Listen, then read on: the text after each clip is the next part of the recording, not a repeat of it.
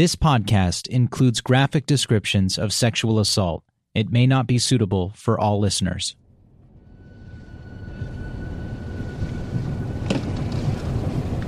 I'm just emotional. It's just a lot. I just been waiting for this for so long, you know? Courtney Wild has been waiting for this day for 11 years. I'm here in New York, and it's a lot to take in, for sure. We've been waiting for this day forever, and now it's finally came, so it's almost unimaginable that he's in handcuffs for once, how he should be. It's a warm and humid Monday morning on July 8th, 2019, and for the past 2 days, Jeffrey Epstein has been behind bars in a federal lockup in Lower Manhattan. I've just felt like I'm in a twilight zone. It feels so unreal. Like I have to wake myself up from it. Finally, after all these years, 11 years, it's actually paid off.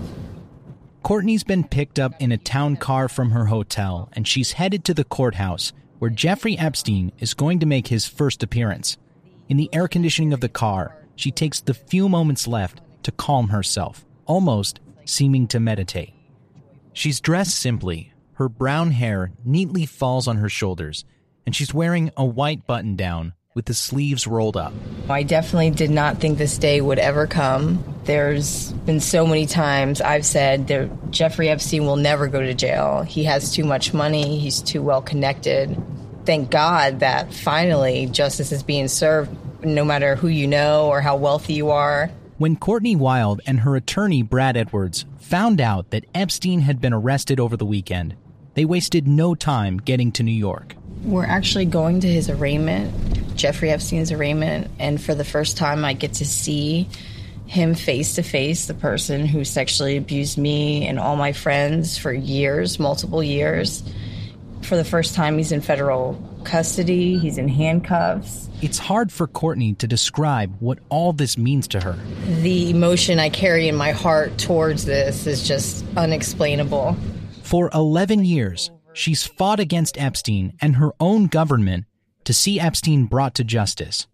But as hopeful as she is, Courtney is also tempering her expectations. This whole case has been so corrupted by who he knows and his connections. Definitely trust issues with keeping him in jail because they just have not done a good job at doing that. And sure enough, she had good reason to be skeptical. Thanks for joining us. We are coming on the air with breaking news. Sources telling ABC News that Jeffrey Epstein has died. More than a decade after reaching a deal with federal prosecutors in Florida, Jeffrey Epstein probably thought he was free and clear. I'm sure that he must have felt like, he had put all this behind him and that he was out of the woods. But he was caught off guard as federal agents took him into custody last summer. A billionaire financier is in custody. Jeffrey Epstein was arrested at New Jersey's Teterboro Airport after returning on a flight from France. But a little more than a month after he'd be put in handcuffs, Epstein would be dead. That's the biggest injustice that we could have gotten. I needed him to hear what I had to say. And somebody, or himself, however he died, has robbed me of that justice. And his victims were left once again to try and pick up the pieces. I feel like we all stood together and we were all bonded. I think that all of us victims, we're bonded for life for sure. I'm Mark Remillard. And today, on the final episode of Truth and Lies, Jeffrey Epstein, Epstein's victims from all over the country would show up for their long-awaited day in court, but the man they hoped to face wouldn't be there. And just because Epstein is dead doesn't mean his victims are done fighting for justice. Chapter 9. Far from over. Agents hauling out boxes of the financier's belongings. Sources say Epstein was arrested in a covert operation as he landed on a flight from France. So Saturday around 5 p.m., I got a phone call from my attorney, Brad Edwards, and he was just like, "Where are you?" This was a moment Courtney Wild says she never thought she'd see. He's like, "Courtney, I have the best news. we got him. He's in cuffs right now. And I was like, wait, what? You got who? And he's like, Jeffrey Epstein. They just arrested him when he got off his plane. Jeffrey Epstein in handcuffs, facing federal sex crimes. Courtney says she could hardly believe what her attorney, Brad Edwards, was telling her. That was my first instinct. My mind went to, okay, well, did you see him in cuffs? Are you sure he's in cuffs? Because we just have such bad trust issues with the U.S. State Attorney's Office actually keeping this man locked up. But once Courtney accepted it was true. It was so crazy, the emotion. I just busted out crying. I couldn't even control it. And then I just started screaming, we got him, on the phone with my attorney, and he was screaming the same thing. Just hours before that phone call, on Saturday, July 6th, 2019, Jeffrey Epstein had been taken into custody at Teterboro Airport in New Jersey, a small airport just across the Hudson River from New York, often used for private jets.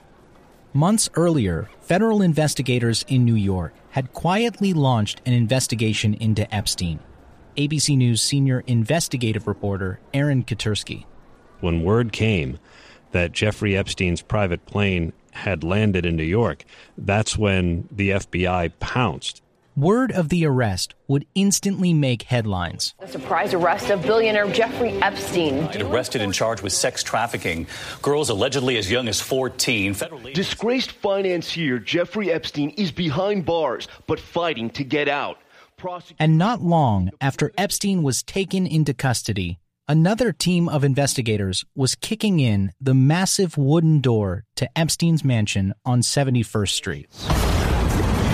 New raid video showing federal agents as they bust open the door of his 7-story, $77 million home on Manhattan's Upper East Side. In a dramatic news conference on Monday, the U.S. attorney saying inside... I never dreamed that he would be arrested. I was just hoping that, there would be more public awareness and that he would not be able to continue to do the types of things he was doing. You'll remember Annie Farmer and her older sister, Maria. Like Courtney Wild, they would hear about Epstein's arrest shortly after it occurred. Maria actually received a text, and we were driving, and she just yelled, and I didn't know what had happened. And then she read it, and then I'm looking at my phone, and then I just start getting text messages saying, "Did you see this?" We were so excited. We literally jumped up and down. We were both crying. Yeah. My mom was crying. It was a very exciting moment. For that moment, it felt really good. I remember feeling hope for the first time in a long time. Michelle Licata and Shantae Davies were also surprised by the news. Finding out that Jeffrey Epstein was put in jail was so relieving to me. It's been such a long time that I've waited for this one day just to happen, and it's finally come. And I just woke up to 100 text messages and saying, he's been arrested. I do feel relief in it, I do.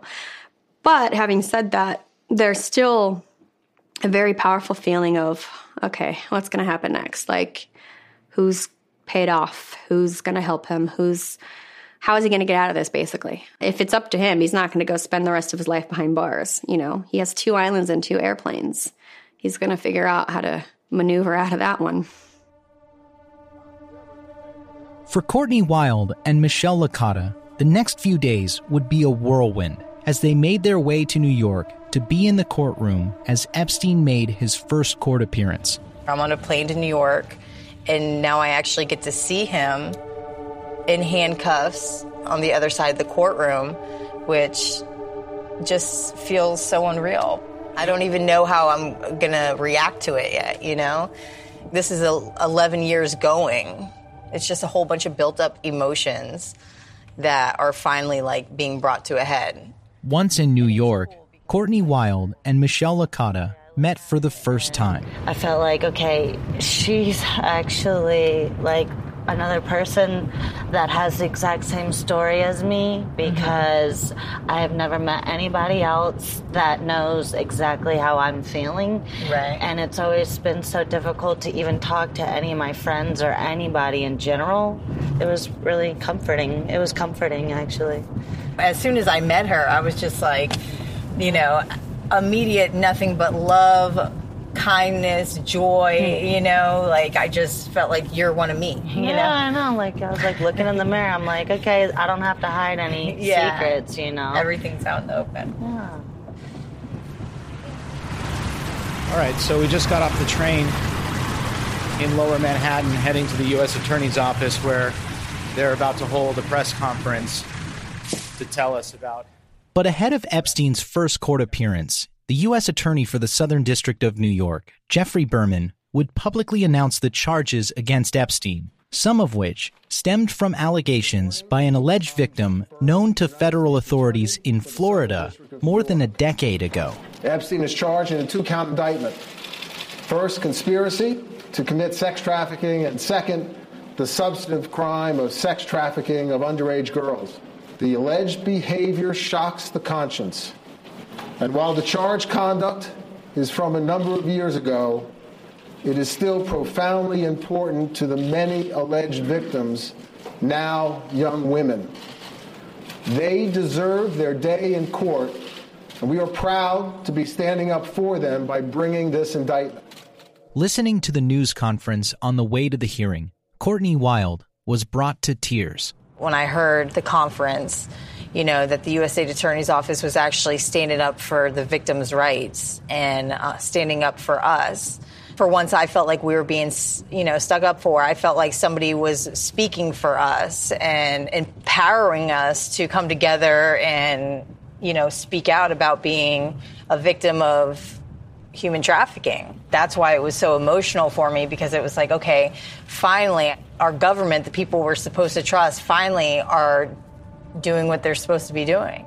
Shortly after Berman finished speaking, just down the street at the federal courthouse on Pearl Street in Manhattan, Jeffrey Epstein would be led into a packed courtroom. Here at federal court in New York, where the multi-millionaire financier Jeffrey Epstein has just pleaded not guilty to federal sex trafficking charges. This is someone who used to socialize with presidents past and current, but now finds himself in a Navy prison jumpsuit standing before a judge while several of his victims looked on. His hair was a little bit disheveled, and he wasn't wearing probably as nice of threads as he's used to. He was wearing a navy blue prison uniform. For the first time, Jeffrey Epstein had set foot in federal court as a criminal defendant. When he walked in, it was like I got teary-eyed and I wanted to cry. It brought me back to the last time I seen him. It brought me back to my childhood.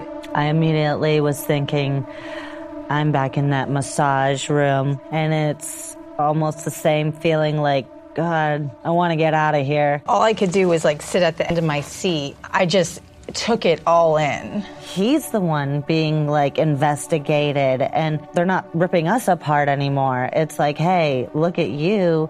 Let's go through your house. Let's go through piece by piece. Like, what have you been doing? In that hearing, Epstein would say the only words he'd utter publicly during the course of these hearings for the next few weeks. Not guilty, Your Honor. ABC News senior producer James Hill, our lead reporter on this podcast. His attorneys, during their presentation, they argued that this was basically the federal government trying to make up for what they did 10 years ago, that these were the same charges, that this was the federal government trying to get another bite of the apple. Prosecutors for the federal government, meanwhile, would argue Epstein was a flight risk and a danger to society, and they'd divulge more about what they say they found inside Epstein's mansion. Prosecutors revealed that they found evidence that was consistent with what his victims were telling. Even the room where prosecutors said the abuse occurred, the massage room, was still set up in the same way it was 15 years ago when Epstein's alleged conduct was to have taken place. There were photographs, hundreds of them, that depicted girls under the heading Young Miscellaneous Nudes 1 and Girl Pics Nude. And all of these photographs were found in a locked safe inside the home. When they searched his home, they found these piles of cash and diamonds and photographs. And you would think that had Epstein any inkling that this was coming, that he might have made an effort to get rid of that stuff. So that's when the U.S. State Attorney argued, hey, listen, this is somebody's conduct who clearly has not changed in time. He has a past charge of solicitation of prostitution of minors, but it's obvious that his conduct has not changed over time.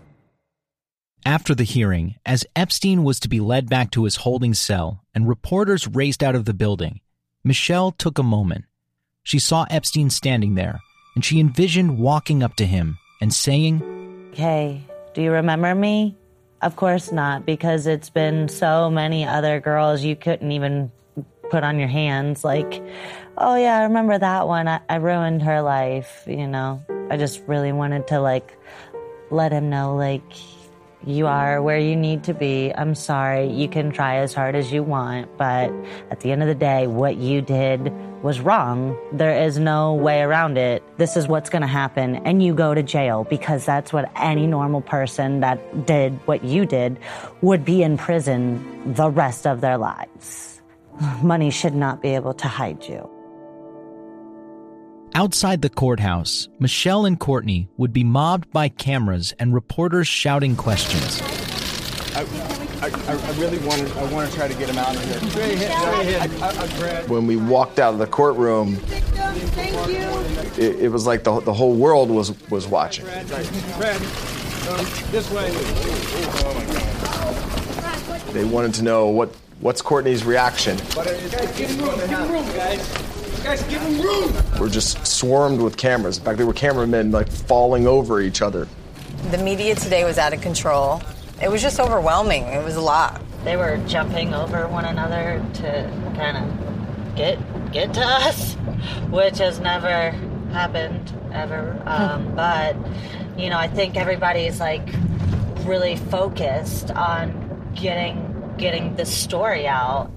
In the weeks after Epstein's arrest, he'd make a couple more court appearances, all building up to a pivotal bail hearing. Back here in Lower Manhattan on a terribly hot, humid, and rainy day, Thursday, July 18th. And this is the morning in which we'll learn whether or not Epstein will get bail pending trial. So at the bail hearing, they had cordoned off a section for victims and lawyers. And Attorney Brad Edwards would be there, sitting once again with Courtney Wild. But this time, there was a new face sitting in the gallery. Annie Farmer was sitting on one side of me, and Courtney was on the other side.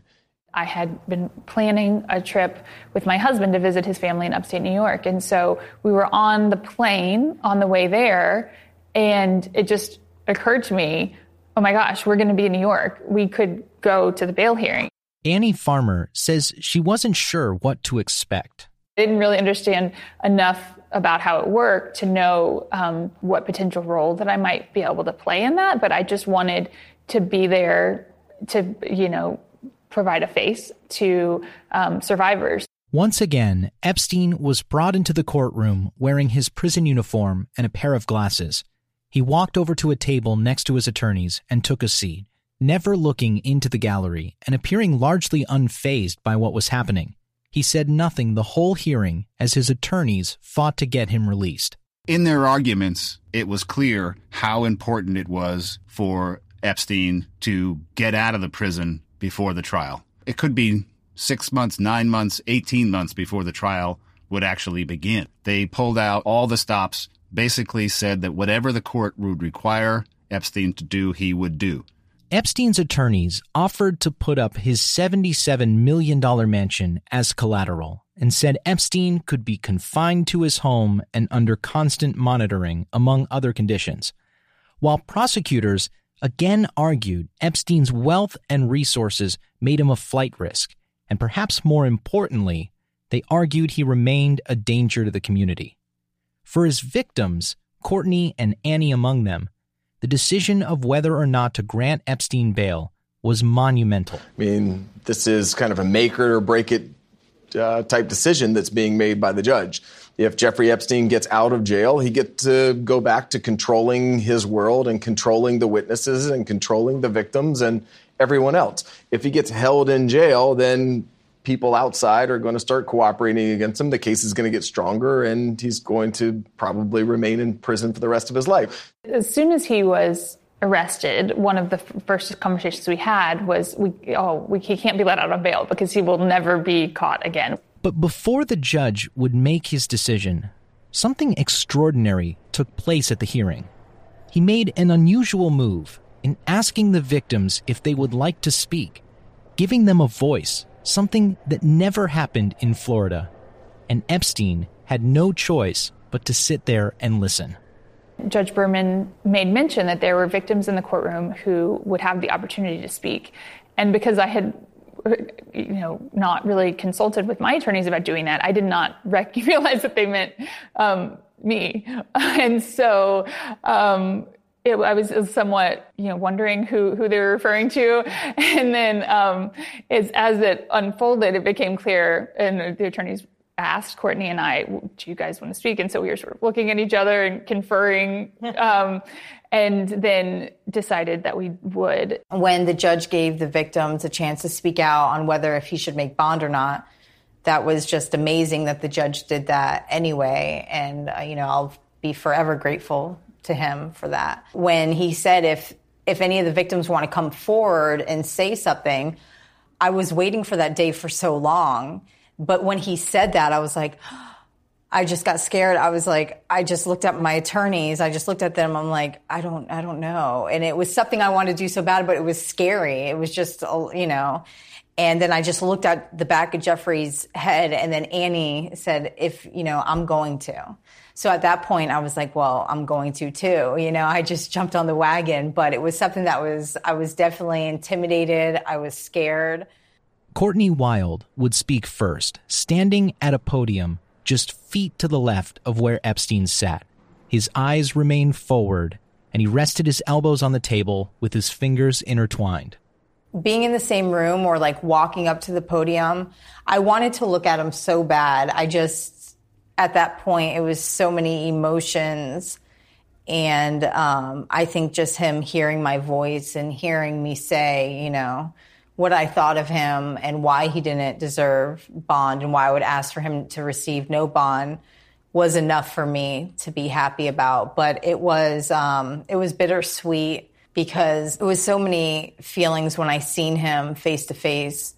It's just, this is a man that's sexually abused me for my, being a young girl to woman transition, and it's really affected my life in so many ways. Annie Farmer would speak next. And so as the defense attorneys gave their arguments about why they thought he should be released on bail, and I wanted to say something. As Annie's attorney, David Boyes, introduced her, she looked directly at Epstein. He was looking forward, but it gave me the chance to kind of, to try to stare him down a little bit before I spoke. And then it was, of course, nerve-wracking to speak, but it also felt really great to be heard. Epstein was stoic as Annie spoke, giving no reaction to her words. Annie Farmer is amazing, and it's just a bond. It's an undescribable bond when just me and all the other victims, when we're in each other's presence, you can't even explain. It's just an empowering feeling that happens. I got to meet Courtney prior to even entering into the courthouse. We were standing in line, waiting to go through security, and she introduced herself. And that was really part of this whole experience. I think just one of the most powerful things. I felt so moved by how powerfully she had stood up to him over all these years and to the government, fighting this terrible plea deal. And so that meant a lot to me to get to meet her. That's the only time in a court of law, federal, state, local, county, or otherwise, that one of Epstein's victims was able to speak directly to him or speak to the court with him there to hear it. It had been, by that point, 24 years since Annie Farmer's experience with Epstein and Maxwell in New York and New Mexico. 24 years and she's finally given the opportunity to stand before a court and detail what had happened to her. Courtney and Annie would take their seats, the first victims in all these years to have their voices heard in court. But the final decision on whether Epstein would ever see the outside of a prison cell again was up to the judge. If he gets out on bail, everybody better watch out. He is going to do a lot of damage control and a lot of damage during that damage control process. A lot of people are going to get hurt. So hopefully he stays in. And in a watershed moment that these survivors of Jeffrey Epstein had waited years for, U.S. District Judge Richard Berman, no relation to the U.S. Attorney Jeffrey Berman, would order that Epstein remain in custody. In ordering Jeffrey Epstein held without bail, Judge Richard Berman said there were no conditions that Epstein could be held under that would overcome his danger to others. Jeffrey Epstein being denied bail was the biggest order that could ever come from the judge in the case. It was the biggest time in the case. If Jeffrey Epstein was denied bail and he was going to sit in prison, which was a place he would never be able to live, that was the end of the case, to me.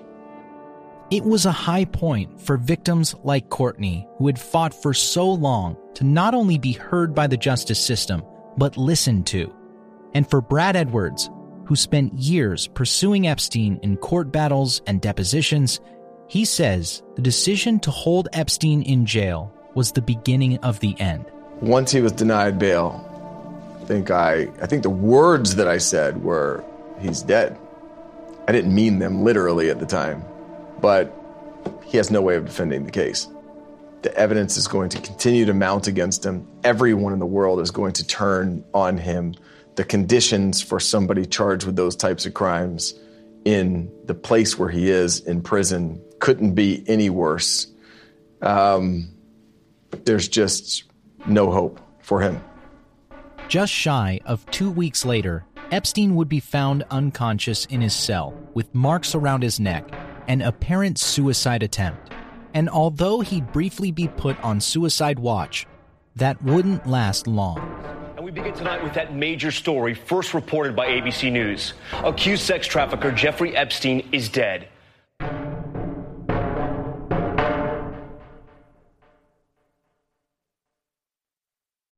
Some folks don't stop searching till they find the truth. If you've got a detective's eye, June's Journey is the game for you. Play as June Parker in a gripping murder mystery as you find hidden objects to help solve her sister's death. You'll hunt for clues in hundreds of beautifully illustrated scenes set in the roaring 20s. New chapters are added weekly. Find your first clue by downloading June's Journey today. Available on Android and iOS mobile devices as well as on PC through Facebook Games. People who disappear without a trace. Where is she? The most notorious murder cases in New York. Pure evil. And the most devious killers. There's a Hannibal Lecter feel to him. For chilling true crime stories, follow the True Crime NYC podcast wherever you listen. As in previous campaigns, it's the economy, stupid. We'll be looking at that this morning. First, though, it's the news, stupid. It is the economy, stupid. It's not the economy, stupid. It's national security, stupid. It's the hair, stupid. In 1992, one of the best-known pieces of presidential campaign wisdom was born. It's the economy, stupid. But was it actually the economy that won Bill Clinton that election? In a new series from the 538 Politics podcast, we're taking a look back at conventional wisdom from past elections with a critical lens. Where did that wisdom come from? And does it hold up today? Find the Campaign Throwback series in the 538 Politics feed wherever you get your podcasts.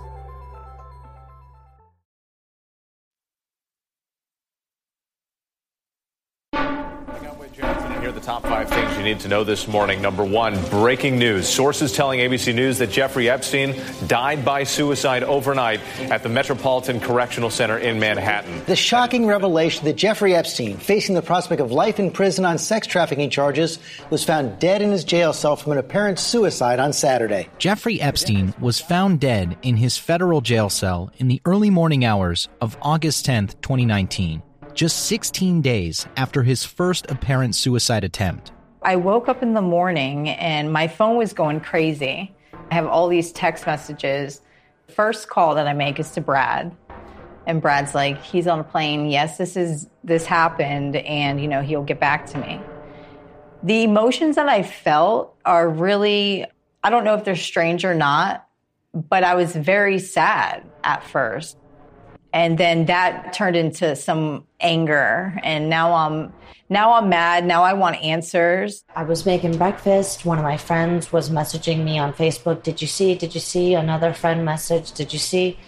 And I was like, no. And at first I was like, oh my gosh, he felt the need to kill himself because of the things that he did to all these women. The Manhattan medical examiner would rule Epstein's death a suicide, but almost immediately afterward, theories that he had been murdered, or at least allowed to kill himself, began circulating widely online. The phrase, Epstein didn't kill himself, became a viral meme. You don't have to be a tinfoil hat conspiracist to have lots of questions about how Jeffrey Epstein died in a high-security federal prison at a time when he was probably the most high-profile inmate in the system. You don't have to believe in the wildest conspiracy theories to wonder how could that have happened. He was, for a time, put under a suicide watch. He was isolated. He was put in a special wing of MCC, and that proved to be a precursor of what was to come. Our senior reporter, Aaron Katursky, was the first to break the news of Epstein's death and continues to follow the story. There were cameras that weren't working. There were the guards that allegedly didn't do their rounds. There were a number of circumstantial pieces of evidence that seemed to not be too kosher when it came to Jeffrey Epstein's incarceration. The two guards who were monitoring the cell block where Epstein was housed the night he died have both pleaded not guilty to charges that they falsified records to show that they had checked in on Epstein. The theories about Epstein's death wouldn't just be online, though. Epstein's brother, Mark, would seek out a second opinion on the cause of death. Mark Epstein ended up hiring his own pathologist to conduct an investigation. Dr. Michael Baden was allowed to sit in with the medical examiner's office here in New York and reached a different conclusion than the official one, that Jeffrey Epstein died by suicide. And the family is not content, and the estate is not content. A number of Epstein's survivors also questioned what happened with his death. There's just so much involved with his suicide that makes me question, okay, is this him getting another deal of a lifetime? I was really upset because it was like, okay, this is just another time where he gets to slip through the cracks, and another chance that he gets to not be held accountable for the things that he's done. With knowing that he already tried it didn't work, yes, when it comes to the government, I'm very, very angry. Throughout this whole case, not just with his death, they have done nothing but enable him to be the person that he was. There's no words. It's just pure anger at this point. There's no way that guy took his life. But now they've made sure we never know everything. To me, it's frustrating when people act like it's a conspiracy theory to think that anything besides suicide could have happened, because it doesn't, to me, take into consideration this wider context of the government and every single turn dropping the ball so terribly. With Epstein dead, his criminal case would be stopped in its tracks. His death meant that U.S. District Judge Richard Berman had no choice but to throw out the criminal charges. But before he did that, Judge Berman once again extended an unusual offer to Epstein's victims, giving them the floor of a federal courtroom to tell their stories. And perhaps as a nod to the poor treatment that the victims had suffered for so long, the U.S. Attorney's Office brought them to New York at the government's expense. Other than civil litigation, there has never been an opportunity for them to speak to Epstein. There's never been an opportunity for them to tell a court, to tell the world what had happened to them. My passport. Hold on. Where is my passport? It's a Monday morning, August 26th, 2019, one day before the hearing in federal court, where victims of Jeffrey Epstein have been invited to come and deliver impact statements. Shantae Davies is packing a suitcase at her home in Los Angeles. You'll remember her from our 7th episode, where she says she was taken to Epstein's private island and sexually assaulted, then later abused at nearly all of Epstein's other properties. Her hair is still wet, fresh from a shower, as she pulls it back into a slick ponytail and throws clothes into her bag, a black dress and another outfit of black pants and a white dress shirt. All right, be good. I love you guys. Stay no bark, okay? Mommy always comes back. As she says goodbye to her dogs, she's preparing for several grueling days ahead of her. Hello. Okay. She's headed to New York to take part in the hearing called by Judge Berman. I feel very empowered to speak. I feel like I cannot wait to speak. The only thing, of course, for me is missing is the fact that the one person who I really needed to hear this is not going to be there now, you know? So, The next morning, Shantae found herself among roughly 24 other women who had made their way to federal court to tell their stories, some for the very first time. For a bunch of girls who hadn't even met each other before we'd walked into this courtroom today to be bonding in the way that we had just by what we'd all said in that courtroom, it was just pretty powerful. I was crying before it was even my turn. So definitely, you know, I guess to hear some of these girls speak and have a lot of what they say register with some of the things that I experienced. I mean, it's just such a confusing feeling, really. It's like it's a bond you don't want to share, you know?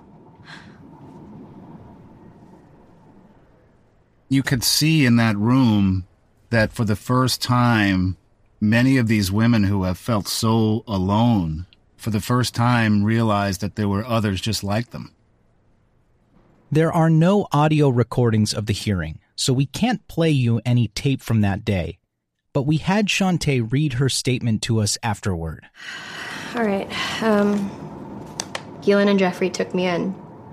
They sent me to school. They gave me a job, flew me around the world, introduced me to a life I'd only dreamt of, and made me feel as though I'd become a part of their family.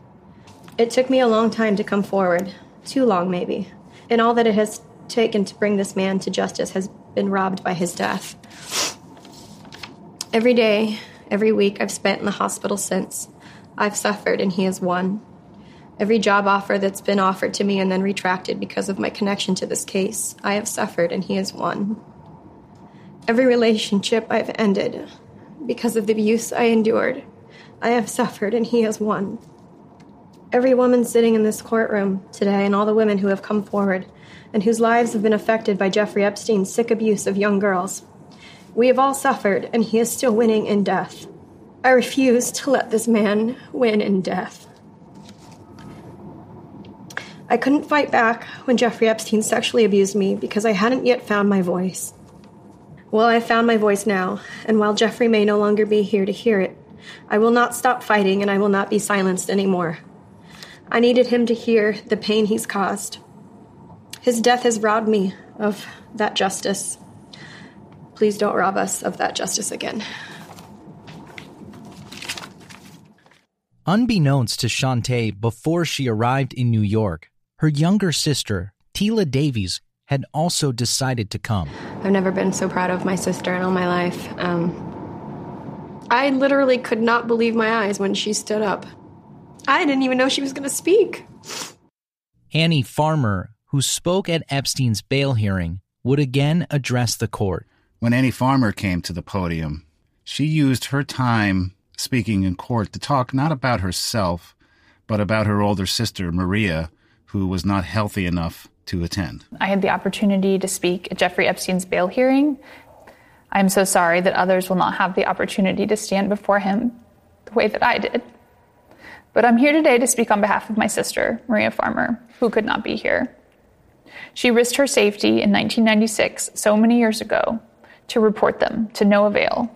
And it is heartbreaking to her and to me that all this destruction has been wrought since that time. And I think this is really an important signal to send to a message to victims out there that people will take you seriously, that even those in power will be held accountable.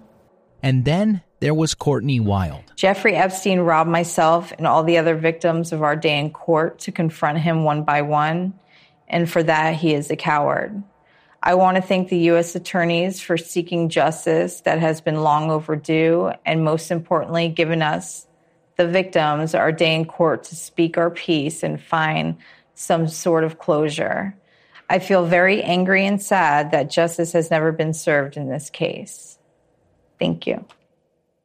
An emotional hearing ended with the inevitable decision by Judge Berman to officially close the criminal case against Jeffrey Epstein.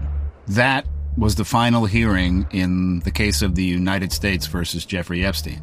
As the prosecutors have made clear, it was not the end of their investigation. Epstein had been charged with 2 crimes, sex trafficking, but also conspiracy to commit sex trafficking. And that is what investigators are now examining, whether there is a case to be made against any potential co-conspirators. As we speak, federal prosecutors here are still looking at whether to charge any alleged accomplices. I think the best ending to this situation would be one day a neighbor yells at me and says, "Maria, turn on the television. You're not going to believe it. They've rounded up all the perpetrators." And as of now, and our sources have indicated to us that Ghislaine Maxwell is the principal, but certainly not the only focus of that investigation. Until recently, the most public allegations against Ghislaine Maxwell came from Virginia Giuffre. It's not how Jeffrey died, but it's how he lived. And we need to get to the bottom of everybody who was involved with that, starting with Ghislaine Maxwell and going along the lines there. But as you've heard on this podcast, in recent months, there have been a number of allegations against Ghislaine Maxwell that have surfaced in civil lawsuits. There is Annie Farmer, who says that at age 16, she was flown from her home in Arizona to Epstein's ranch in New Mexico, where she says she was sexually assaulted by Maxwell. There's Tila Davies, who says that beginning at age 17, she was flown around the country and around the world and sexually assaulted by Epstein at his various homes. And she says that Epstein usually had his entourage with him, which included Maxwell. And then there's a very recent lawsuit that was filed by Jane Doe against Epstein's estate and Maxwell. She says that she was recruited as a 13-year-old by Epstein and Maxwell way back in 1994. She claims that Epstein repeatedly sexually assaulted her and says that Maxwell regularly facilitated the abuse and was on some occasions even present when it happened. In the case of Maxwell, for example, I would really like to see that she is charged and she is put on trial. But it's likely that any investigation will take time. They want to make sure in this situation where there is a great deal of skepticism among the victims about the federal government's role in this, that when they do, if they do, bring charges against anybody else, that they don't swing and miss. They want to take their time and they want to make sure that if they do indict anyone else, that it's a rock-solid case. Ghislaine Maxwell has previously denied Virginia Giuffre's allegations in depositions, calling her a, quote, absolute liar. But as Maxwell faces increased scrutiny and her whereabouts remain a mystery, she has not responded to any of the lawsuits filed against her since Epstein's arrest. We've also attempted to contact her for comment, but those attempts have been unsuccessful. There are 2 other people we've told you a lot about in this podcast who have been in the headlines as the scrutiny of their association with Jeffrey Epstein has intensified. One is Les Wexner, the 82-year-old founder of L Brands, who announced this month that he's stepping down as CEO of the company after 57 years at the helm. The announcement also came as L Brands says it sold its majority share of Victoria's Secret to a private equity firm. And then there is Prince Andrew, who prosecutors in New York said just weeks ago they've tried to speak with, but has been uncooperative, despite the fact that he previously said he'd be willing to sit down with them. And to date, Buckingham Palace has declined to comment. As for Epstein's victims, the end of the criminal case against Epstein doesn't mean the end of their fight. After more than a decade of court battles to have Jeffrey Epstein's non-prosecution agreement thrown out, a federal judge ruled just last year in favor of Courtney Wild and other Epstein victims that the agreement was made illegally. He found that the government had failed to confer adequately with the victims before reaching the deal, and therefore it had violated the Crime Victims' Rights Act. Now, that was a victory for the victims, but it wasn't the end of the case, because at that point, the judge then had to figure out, well, what is the remedy for the violation? That question was still outstanding when Epstein was found dead several months later on August 10th. And much like the criminal case, shortly after Epstein's death, a judge moved to close Courtney's case. The victims had asked for a number of remedies, including tearing up the non-prosecution agreement, getting access to the internal deliberations of the Justice Department in advance of making the deal. They asked for the rights to speak at a hearing. They asked for a meeting with the prosecutors who made the deal.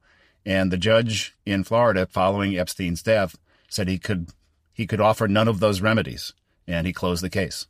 But Courtney and Brad, once again, refused to give up. When he died, there's so many people were like, what do you think is going to happen with the CVRA?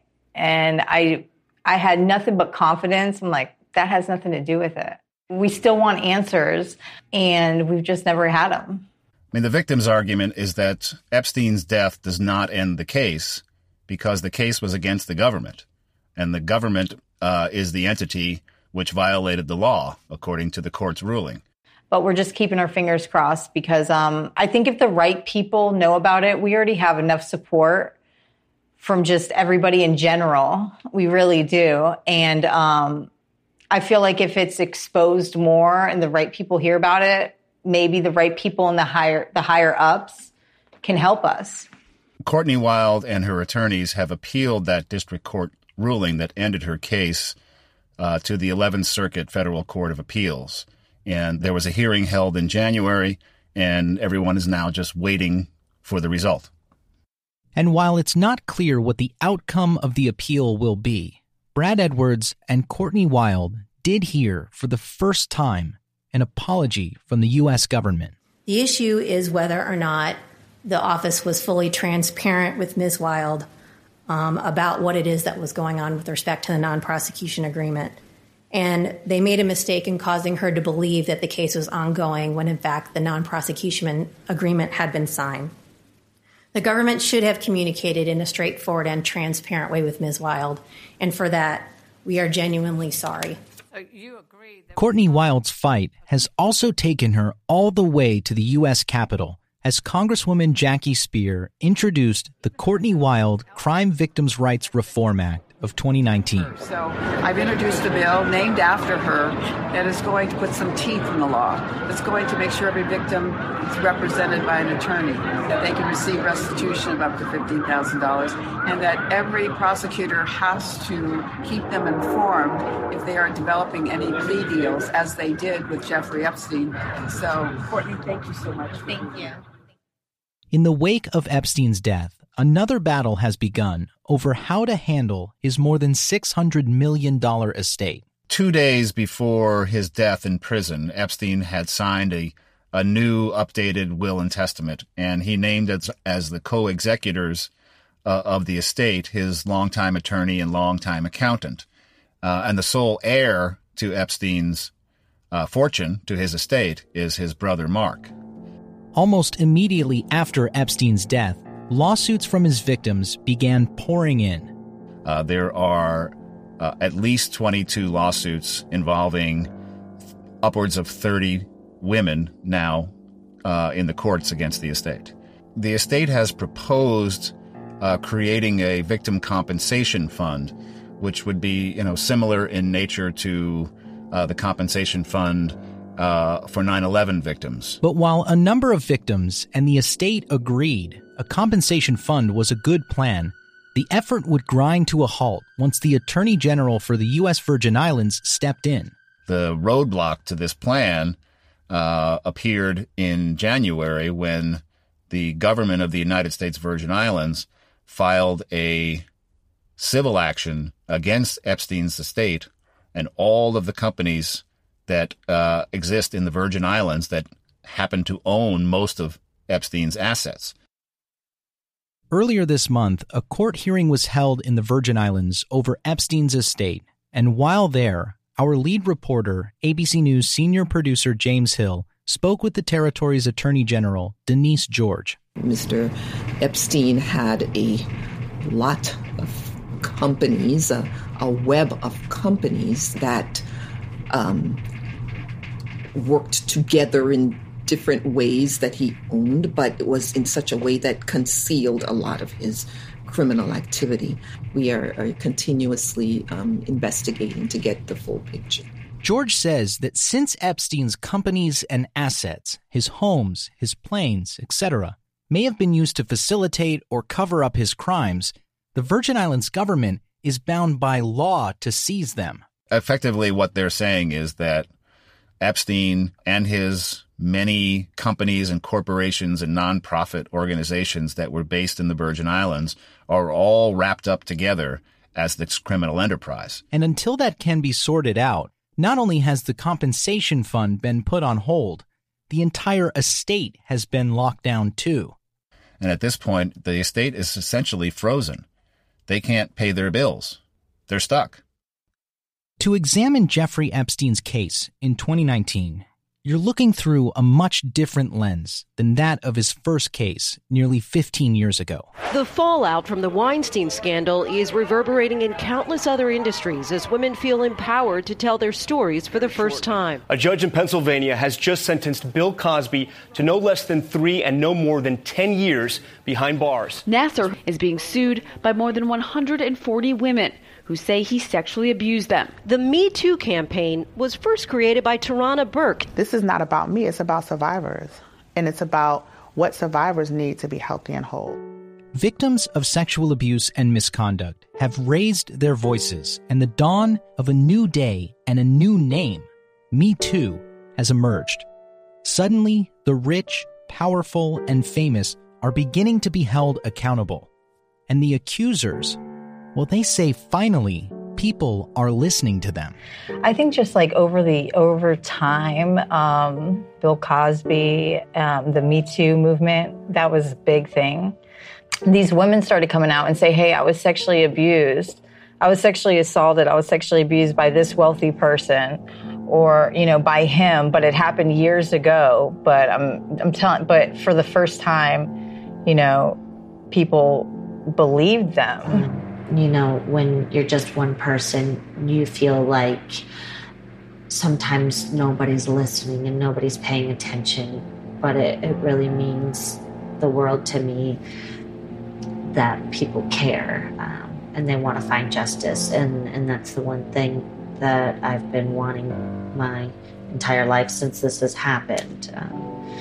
And it's been a really dark, deep secret for a really long time. And I'm just glad that I don't have to live with holding this in silence anymore. I think there's a myriad of reasons that people don't talk about the abuse that they've experienced. And people don't report it because we have such a terrible track record in this country of that going anywhere. And there's so many times when reporting just leads to women being put on trial rather than the perpetrators. We silence little girls so often in so many different ways.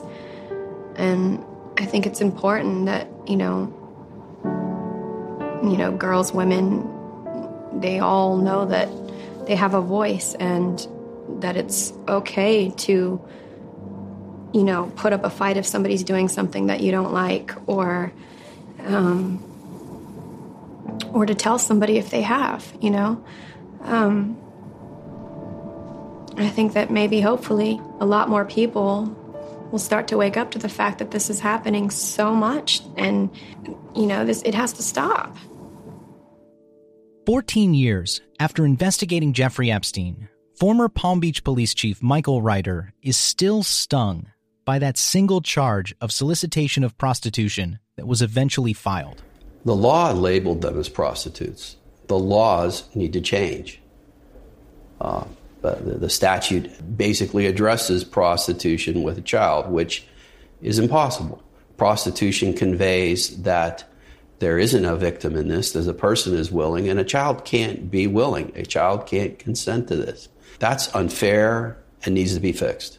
Members of Congress or members of the state of Florida legislature, I hope they take action. The very first voice you heard on this podcast was that of Detective Joe Recarey. Okay, your Pepsi's coming. My Pepsi's coming. First of all, I know you're freaking out. Don't freak out. Just relax, okay? All right? Even though the door's closed. One of the first detectives to listen to the girls' stories and to investigate what was happening in Epstein's mansion in Palm Beach. He was a friend of mine and a colleague and someone I respected for many years. Reiter hates that Recarey didn't get a chance to see how this all played out, as Recarey passed away in May of 2018 at the age of 50. But Recarey's wife, Jennifer, wanted us to know more about her late husband and read us this statement. We ask that you please remember Joe as a tough guy who had a passion for protecting others. During this investigation, Joe discovered many of the dark secrets of Jeffrey Epstein and that of his associates. Although attempts were made to silence Joe, he was never intimidated by Epstein nor his connections. He was outraged by the inequity of the justice system and was heartbroken for the victims and their families. Jeffrey Epstein died the coward Joe worked so desperately to expose. Our prayer is that justice will be restored and those who are left to be held accountable will be prosecuted to the fullest extent of the law. For years, neither Recarey or Reiter would speak publicly about the case, but that changed in 2018. He was very reluctant to speak to the Miami Herald when we did, but we both looked at each other and said that if anything needs to get fixed, it's probably going to be less likely to happen if we don't participate. And as a result of the expose published by the Miami Herald in November of 2018, attention around Epstein's treatment by the government and his sweetheart deal took on new life. But for Reiter, the case isn't about media attention, or him, or Recarey. This case is not about the police. This case is and has always been just about the victims. And that's the sad part of it now. We're paid to do the job. We're paid to take the lumps as law enforcement officers. But no 14 and 15-year-old girl should be expected to go through what they went through and then be treated by the system the way that they were. I have a 7-year-old son, and I'm a waitress at a sports bar. Courtney says today her life is quiet and simple. I just have a very regular, normal life. Yeah, I'm happy, and I want to move forward. It's the sisterhood of survivors, the other women who were victims of Jeffrey Epstein, that Courtney says has given her so much strength. When we went to the court date and all the victims got up and spoke, I can't tell you how many women said, I lost my voice, but now I found it. Because of this person come forward and because this person came forward, it's made me want to come forward. My message to anybody that's been sexually abused is that your voice does matter and that people will believe you. And that's an emotional thing, because when you're sexually abused by anybody, and that's, you just feel dirty and you feel like guilty and shameful as if it was your fault, but you also feel like nobody will believe you if you say anything. So I just want everybody to know that your voice will be heard and that people will believe you, and I'm one of them. I know there's a lot of healing that needs to happen, and now that I am, past the turmoil of it all, I guess, I'm ready to, continue healing in this process. For Shantae Davies, the healing process is ongoing, and she finds strength in those new friendships. I did bond a little bit with a few of the girls today, and I think that, we've exchanged a little bit of information, and maybe we'll have some conversations and maybe help each other heal as a whole. And for Michelle Licata, she says she's done her best to find normalcy after Epstein. I'm 31 years old. I have, I take my son to the drive-in movie theater. I've got friends, spend time with family. I enjoy, my life. And I like to do everyday normal activities. It's taken me a really long time to come to this point, but I finally made it to the other side where my life is a good life. I absolutely stopped painting because of Epstein, and in a weird way, I kind of started painting again because of him, because I wanted to honor the victims. For Maria Farmer, she's begun to paint once again. On the left is Sarah, and then you have Virginia, and then Michelle, and then Shantae, Jenna-Lisa, Courtney, and Annie. These are the survivors that are still standing. Dedicating her most recent work to the sisterhood of women who bravely came forward with stories of abuse, the survivors of Jeffrey Epstein. This group of women, this is the first time I've been a part of something where I actually feel this really strong connection. If someone who isn't familiar with this situation comes to look at this art, I hope they see that these women are beautiful and strong and resilient, and that they're not going anywhere. But even more important to Maria than how people view her art is how the survivors view themselves. But I want them to see how beautiful they are, and I want them to see how other people see how beautiful they are, and how inspiring and how strong. That's the main thing I want them to see. All these women are heroes, and I want people to know that. I don't want everyone to forget.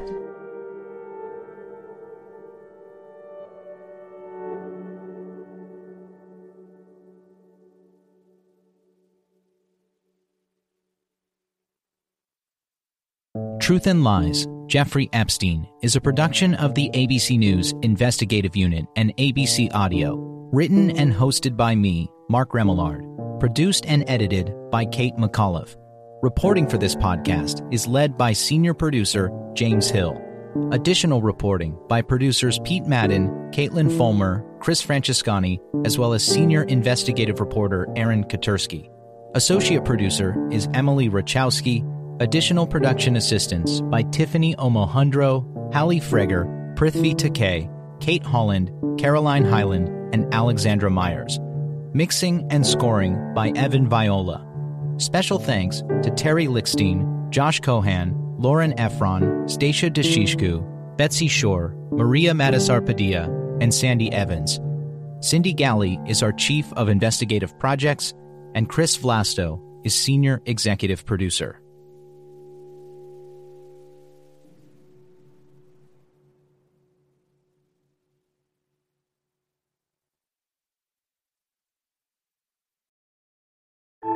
As in previous campaigns, it's the economy, stupid. We'll be looking at that this morning.